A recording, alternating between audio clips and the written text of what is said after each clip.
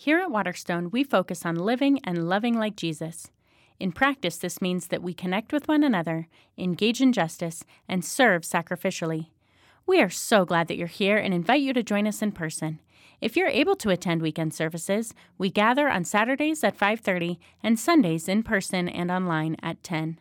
We look forward to connecting with you.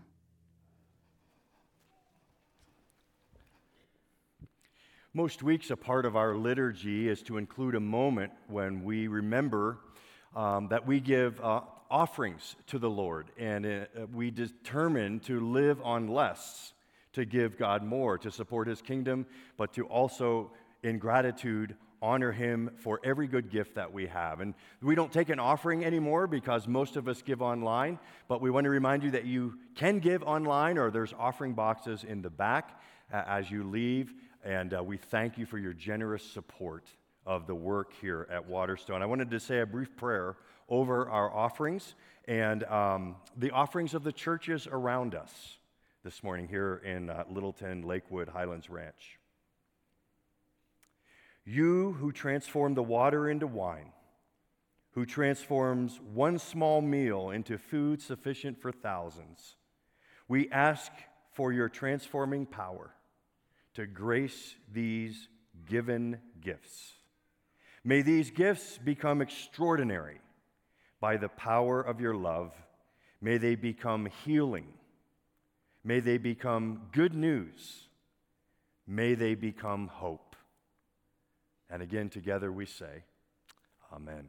Amen. We continue our journey through first and original and authentic Christianity as it sweeps in an unprecedented way across an empire deigned and designed by Jesus Himself. With these words in Acts chapter 1, He launched a movement.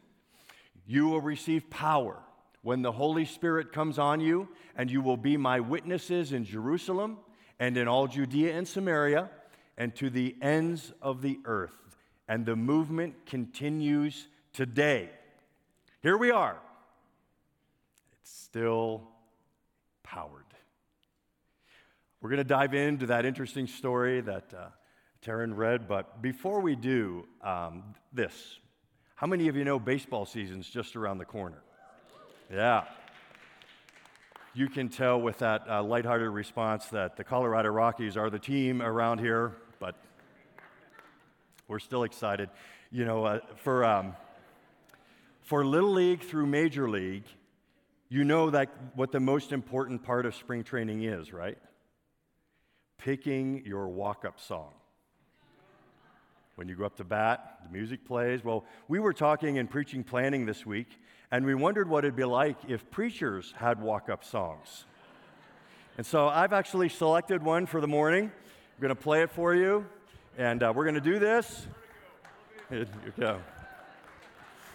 I'm going to ask Catherine, you did not expect this when you came, and her smile just left her face. Catherine, I need you to be the announcer. Are you willing to do that with this mic? Okay. So you say now preaching Larry Renault. Now preaching Larry Renault.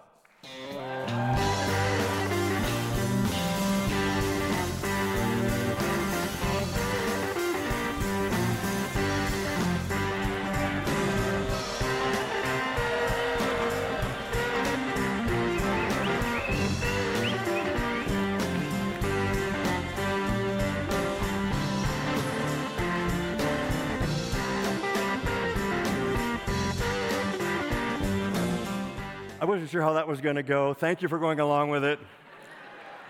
That was a bucket list thing for me. You know, I can be done now. That's Elvin Bishop. The name of that album is Booty Bumping. The name of that song is What the Hell is Going On? I hope by the end of the message, you'll understand why I chose that song and who really is asking that question. Let's dive in to our text. Luke is covering a 30-year period from basically the ascension of Jesus Christ to the death of the Apostle Paul, his imprisonment in chapter 28 there in Rome, 30 years. But what we know and what we have to remember is that a lot of things happened in those 30 years. And what Luke is doing is being selective because he couldn't possibly tell everything that happened over that period of time. So he's choosing stories for a purpose. And that purpose is this: the mission matters most. That's what Luke wants us to see with these stories. And now, the story exclusively focused on the end of life for the Apostle Paul. Paul has become like a model, an archetype for how the church is going to be received in the world. The church is called to be a witness to the reality of a risen Jesus and a new reality and a coming restoration of all things. We like to say it around here as kingdom come. That's the reality, but what we see in the model of Paul is that good news is not always received well. That there will be resistance, that there will be pushback from government and from family and from friends and from culture and from religions. But mission matters most, meaning that the church will endure. And this is an unstoppable movement that can't help but try to persuade people that Christ can be home. So, in this idea we're putting up, before the powerful elites of his time, Paul demonstrates that the mission matters most because the risen Christ leads an unstoppable movement. I want to talk about this idea of an unstoppable movement. Our text is actually 4 chapters, 23 through 26. Don't worry, I'm not going to preach a 4-chapter message length of time. I'm going to look at the first scene in chapter 23 into 24, and then the last scene, which was read for us earlier. This first scene, when we left Paul last week, he had been arrested in Jerusalem. He'd gone to Jerusalem to take an offering there from all the churches because Jerusalem was in a famine and the church was really struggling. So he brought this offering to the church, but he also was a Jew. And Romans 10 talks about Paul pouring out tears day and night for his people. He wanted them to know Jesus. So he goes back to Jerusalem. He's actually in the temple performing an act of prayer and worship when the text says some Jews from Asia spot him and they start yelling out false accusations. It causes a huge ruckus, and the Roman guard has to sweep in and basically rescue Paul and get him out of that situation. The next morning, there's an assassination plot uncovered. 40 conspirators have made a vow that they will not eat or drink until Paul's dead. So under cover of night, 470 Roman soldiers evacuate Paul from Jerusalem, and they take him to a prison about 70 miles away in the provincial capital of the province of Judea in a town called Caesarea. So Paul is now in prison in Caesarea, and he will be there held for no legal purposes for 2 years. Wow. 2 years in prison, an innocent man. When he gets to Caesarea, he has to appear before the Roman governor of the whole province. His name is Felix. Felix is an interesting biography to study. We don't have time to study, but you could go back and read an ancient Roman historian named Tacitus, or you could read an ancient Jewish historian named Josephus, and you would find that Felix is a man who was born as a slave, but through sheer force of will and a ruthless inclination to brutality, he gets his freedom from slavery and rises up to where he becomes the governor of the Judean province. Let's understand this. He's in the C-suite of the Roman emperor. He has Nero on speed dial. He's up there. Paul is brought in. He appears before Felix. The Jews in Jerusalem had sent the high priest and a lawyer named Tertullus, and they make their case to Felix. And they say 3 things. First, Paul is guilty of sedition. He has stirred up havoc all over the empire. It's interesting, the Greek word that Tertullus uses, a brilliant lawyer, preaching to the heart, not the head, I don't want to disparage any lawyers in the room about that, but he says, this guy, this Paul, he's a disease. He's a plague in the empire. First charge, sedition. Second charge, to the Jewish side, he's a heretic. He believes in heresy. He's talking about this Jesus who is risen from the dead, and he's taking the gospel to the Gentiles. He's like denigrating our religion. He's a heretic. Third charge, he desecrated the temple. He was in the temple and he was doing bad things, and that's why this riot started. Well, Paul makes his defense to Felix with a very concise, economic approach to words. And he basically says, as to the first charge, sedition, I'm a Roman citizen.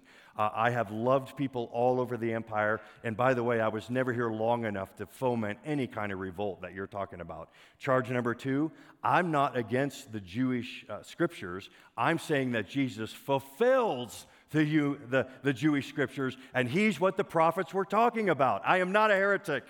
I believe in them, and Jesus is the fulfillment. And then third, desecrate the temple. I love this. Paul says, I didn't start it, they did. They did. Felix at that moment knows. He knows that this is an innocent man. He says he's done nothing, not only nothing guilty of death, but he's done nothing guilty of being in prison. But, the text says, because Felix was I almost said politician. I don't want to put all politicians in one sweep, seriously. He was just a corrupt politician, let's say that. He wanted a bribe. Paul brought an offering to the Jewish people. He can give a little to me.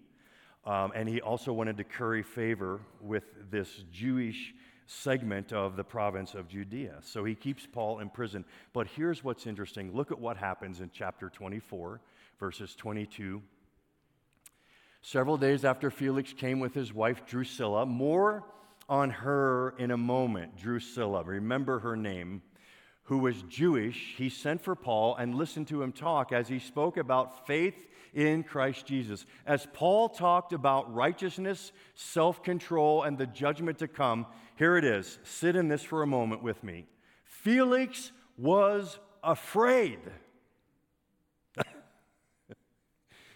and said, that's enough for now. You may leave. When I find it convenient, I will send for you. John Stott, the great commentator, he wrote this great book on Acts. He said, sit in this moment for a moment. I mean, this is Felix.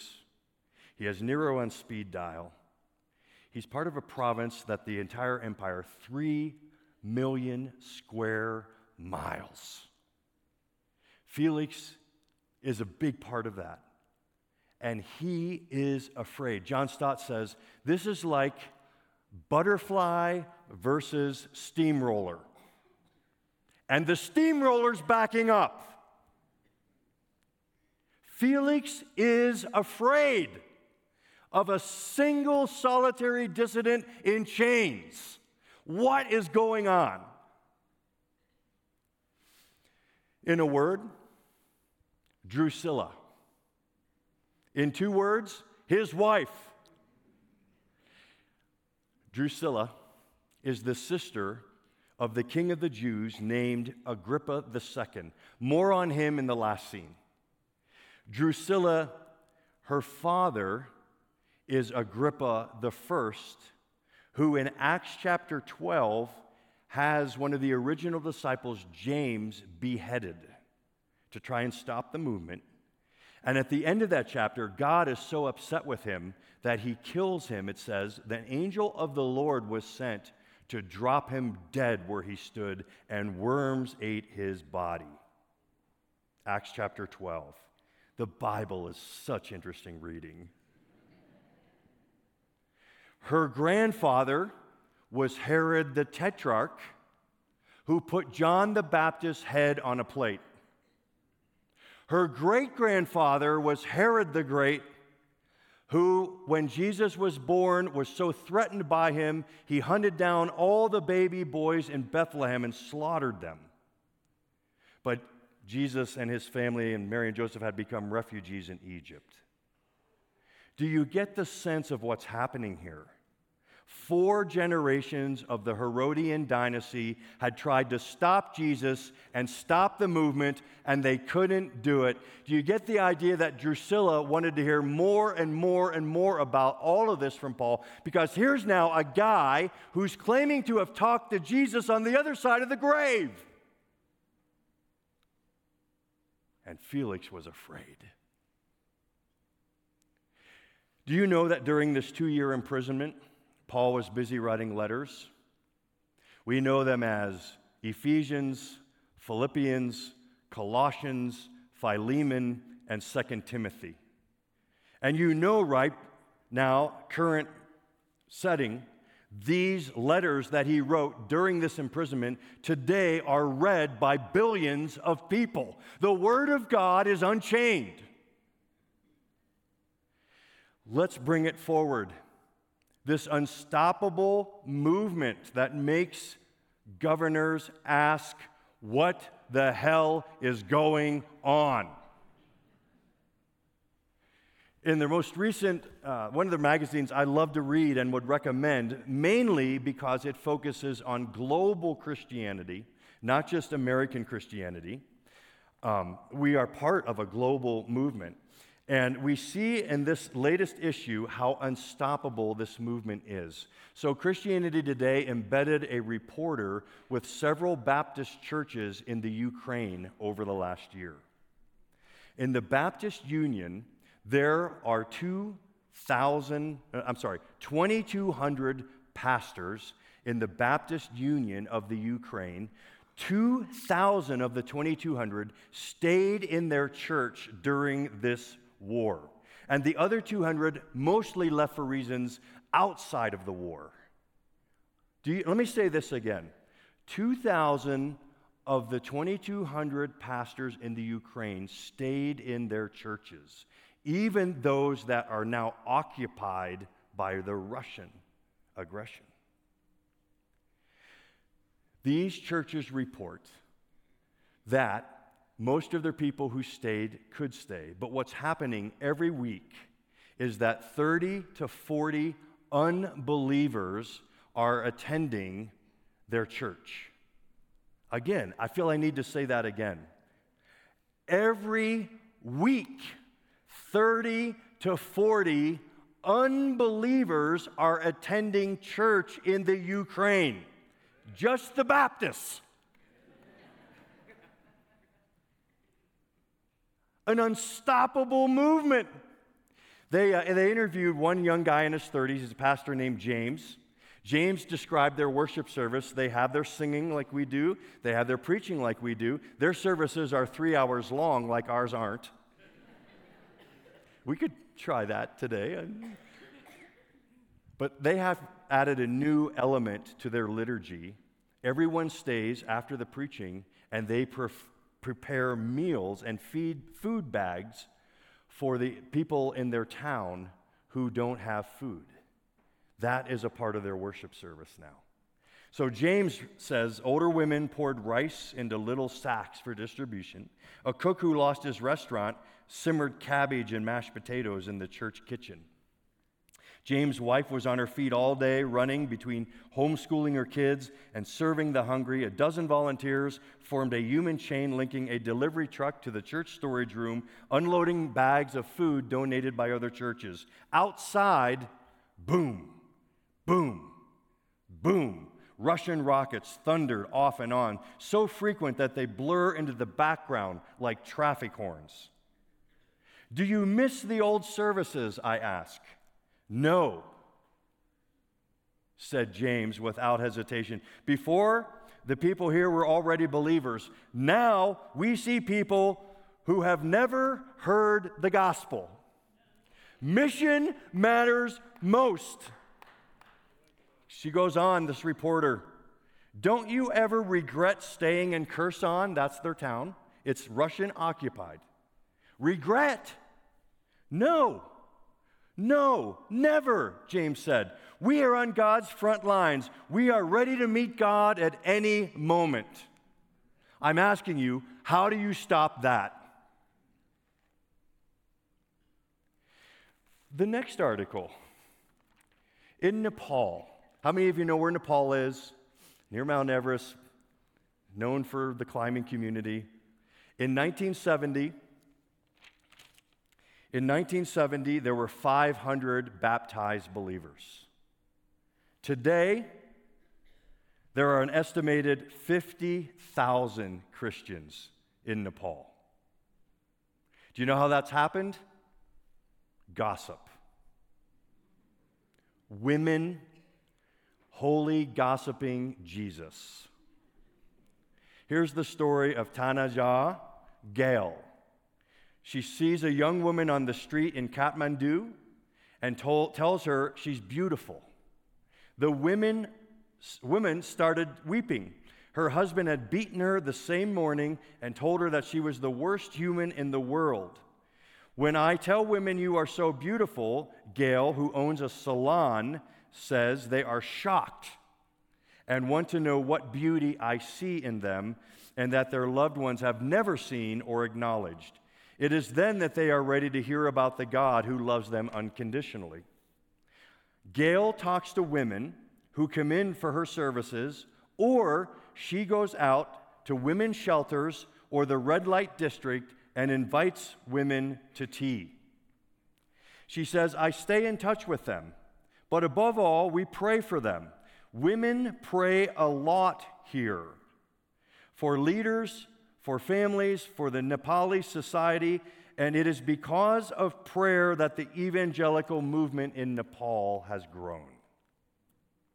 Mission matters most, and this is an unstoppable movement. One more. I told Julianne Cusick, who plays keyboards, she's going to Indiana University, likely to be a music major. I told her I was going to talk about her alma mater future now. In the Indiana University, there's a movement. This is true of many universities around our country. They are full of Chinese dissidents. Chinese who are a refugee or who are here also just because they've been invited. There's thousands and thousands of Chinese college students in the United States. A guy with InterVarsity named Stephen Tang started in 2019 a movement he calls Boba Jesus. How many of you like boba tea? Oh, I thought I'd get a better reception than that. You need to try it, boba tea. On Indiana University, he puts posters up all over the campus, Boba Jesus. Come and ask any question about him. And thousands of Chinese college students have been showing up to hear about Boba Jesus. I'm telling you, it is an unstoppable movement that we are a part of. So what I'd like to do is two things. One, would you tell us your stories? I know you have stories about how you've spoken Jesus into a conversation, how you've demonstrated his love, justice, and mercy. We need stories to tell to encourage one another to see that unstoppable movement here. Would you send us your stories? Second, I actually want us to sit for 10 seconds with a question. We're going to put it on the screen. How would our witness change if we believed we are part of an unstoppable movement of God?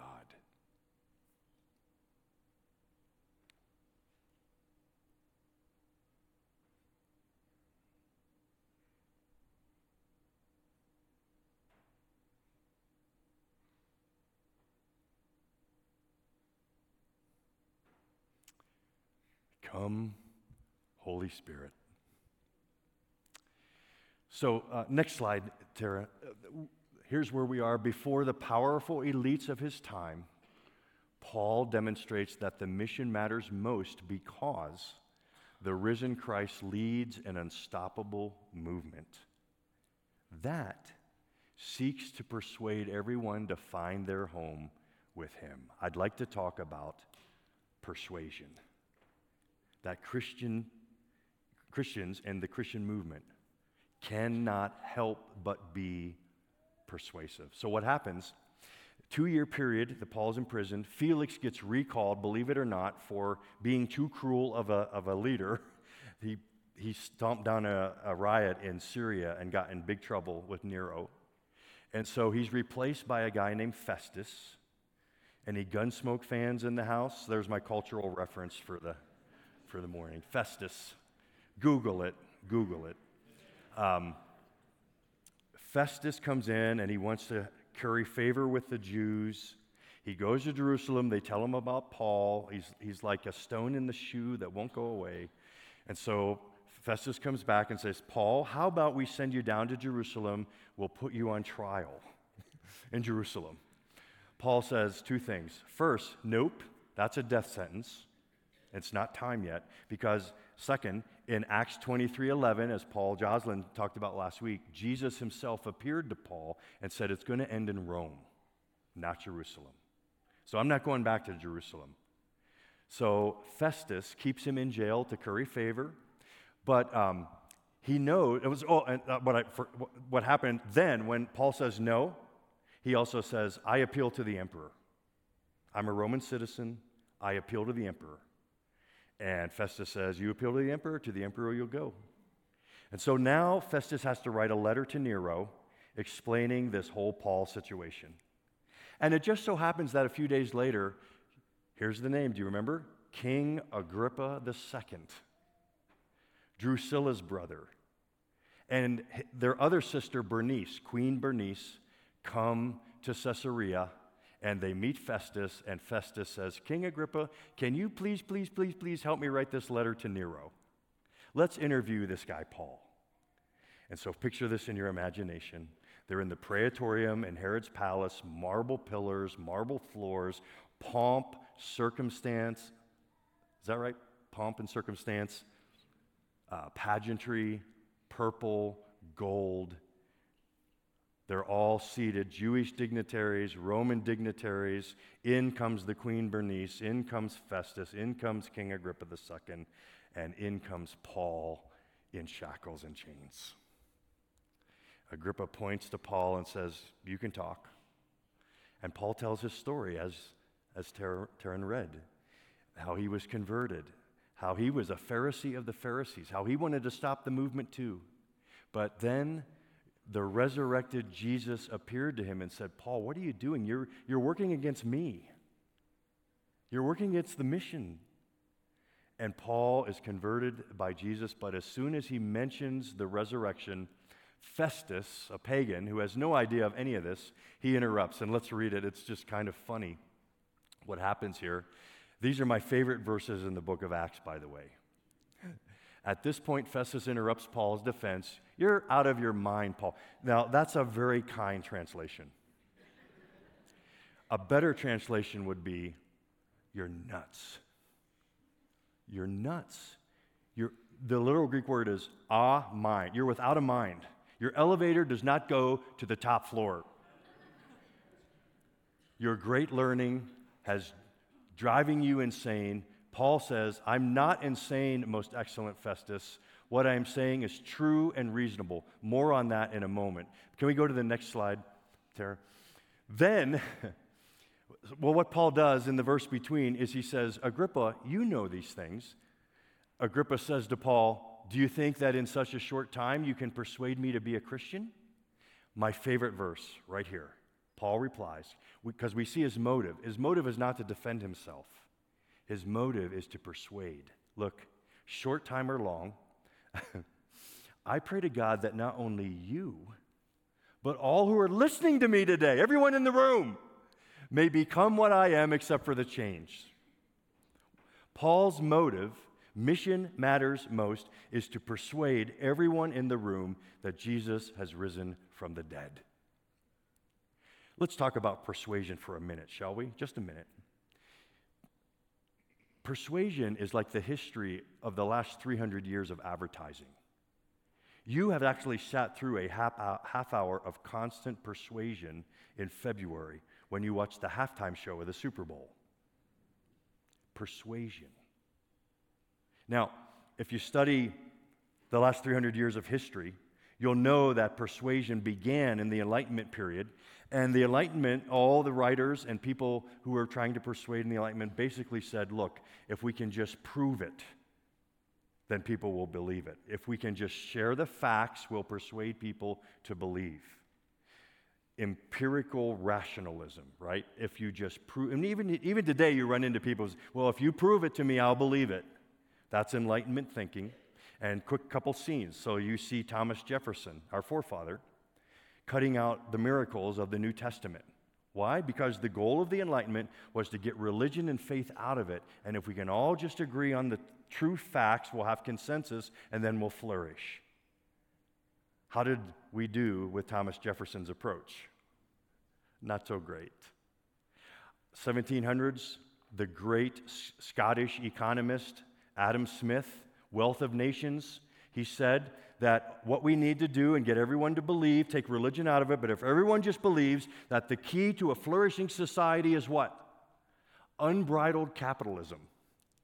The unseen hand of the market. If everyone will agree on that, we're good. The 1800s come, and another profound thinker, a German philosopher named Karl Marx, in Das Kapital, what's he say? No, it's this: centralize the economy, centralize the government, get everyone on the same page, and then we'll flourish. How has either one of those worked?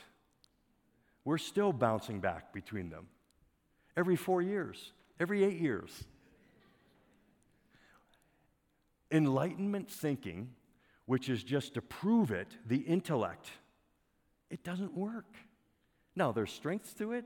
It makes progress, no kidding, but it doesn't work completely. So what we've seen in the last 100 years is a swinging of the pendulum away from this idea of empirical rationalism, just prove it to me, to this idea of socialized knowledge. Socialized knowledge goes like this. Well, it's not so much whether you prove it to me or not, but if I like someone, or if I want to be part of their group, that's what persuades me to a truth. We see this play out a lot in our families, right? We raise our kids well, we dedicate them, raise them up in the Christian faith. They go to the university, and what happens? Some of the foundations get shaken, and they fall in love with a bald-headed guy with a ponytail, with a tweed suit coat and slick jeans with a rip in them and wearing Birkenstocks, and they say, this guy, what he says, that is so cool.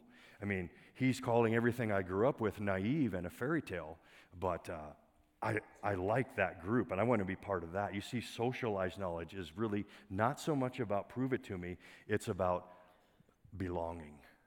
Can I get into the cool group? That's persuasion.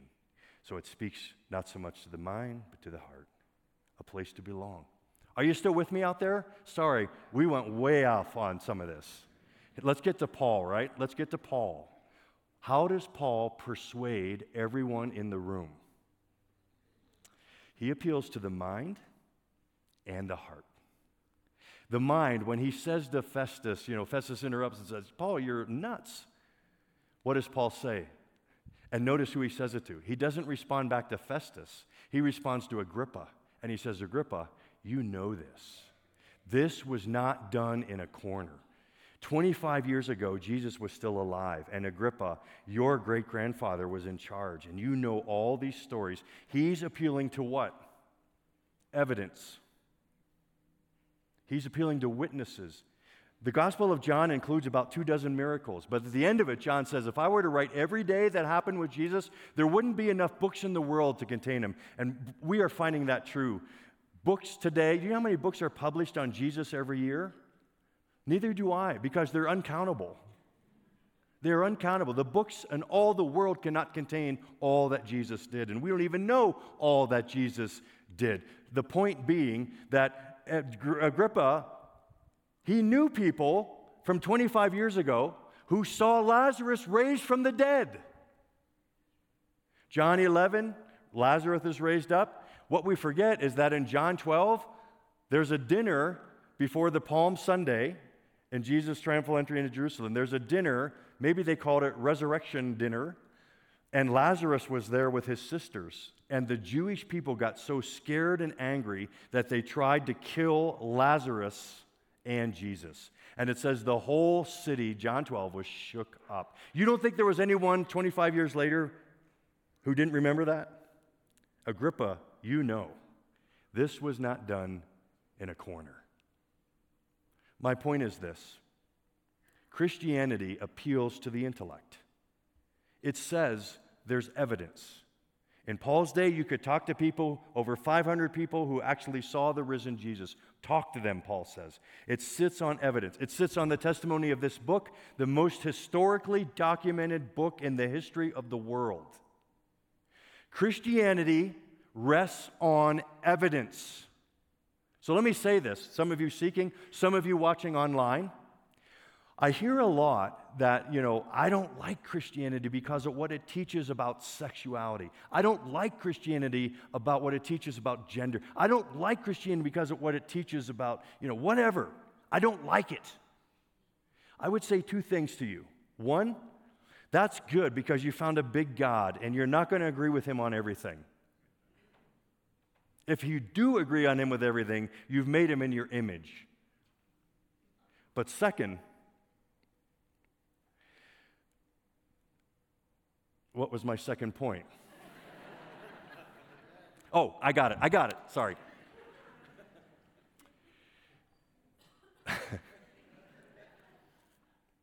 It sits on evidence.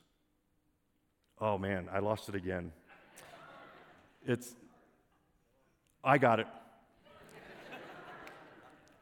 The first question you ask when you come to Christianity, here it is not whether you like it or not. The first question you ask is, did it happen? Thank you for helping me with that. Did it happen? That's the first question. Was there an actual Jesus? What did he say? What did he do? That's the first question. We start there. Paul appeals to the mind, and lastly, he appeals to the heart. He says in chapter 26, verse 18, to open their eyes, to turn them from darkness to light, and from the power of Satan, so that they may receive forgiveness of sins and a place among those who are sanctified by faith in me. That word place is the word home or portion, that our home is with God. In other words, Paul is shooting now for their heart, and he's saying, look, we all spend our lives chasing something that we think will settle our heart, that will be home for us. We chase work, we chase family, we chase romantic, apocalyptic love, we chase money, we chase power. All these things we chase. Paul himself chased it hard before Jesus appeared to him, and Paul says, look, I have finally found someone and something that in my heart is home. The thing I've been looking for all of my life. The minute you become a Christian, you not only get forgiveness of sins, but you get a family. You get to sit at a table with Jesus. You find someone who accepts you no matter what you've done. He loves you, he forgives you, and he wants to be with you. You get home. So, here it is. It all comes to this. Picture this with me. After the encounter, Paul goes back to his home, sitting in a jail, chained. He is soon either going to be beheaded or fed to lions. We don't know how Paul died. He died in Rome. He has no retirement fund. He does not have a vacation home on the south of France. He really dies with nothing. There's Paul. Or you could go home with Agrippa II and his sister Bernice, and they're sitting around the marbled halls of the Praetorium. They have a table, they have filet mignon, beef, well done, no pink.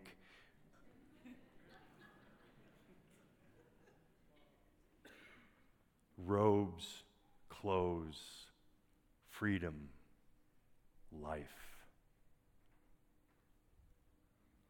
Paul dies in prison.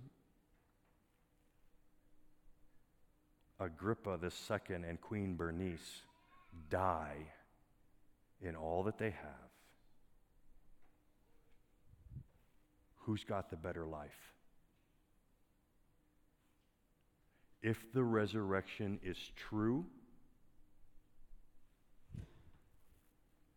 Paul has the better life. And that's what Luke wants us to see and believe. Make of it what you will. What the hell is going on? Let's pray. Lord, thank you for the resurrection of Jesus Christ, which changes every equation. Thank you for his invitation that even now in this moment, no matter who we are, what we've done, where we're coming from, if we look to him as the living Lord and say, I'm yours, I want you, I need you, I've tried everything else, and we come to him and say, I'm yours, then we have life, eternal life now, home now. So anyone here in the room, in this moment, just say, Jesus, I'm yours. Welcome home. Amen.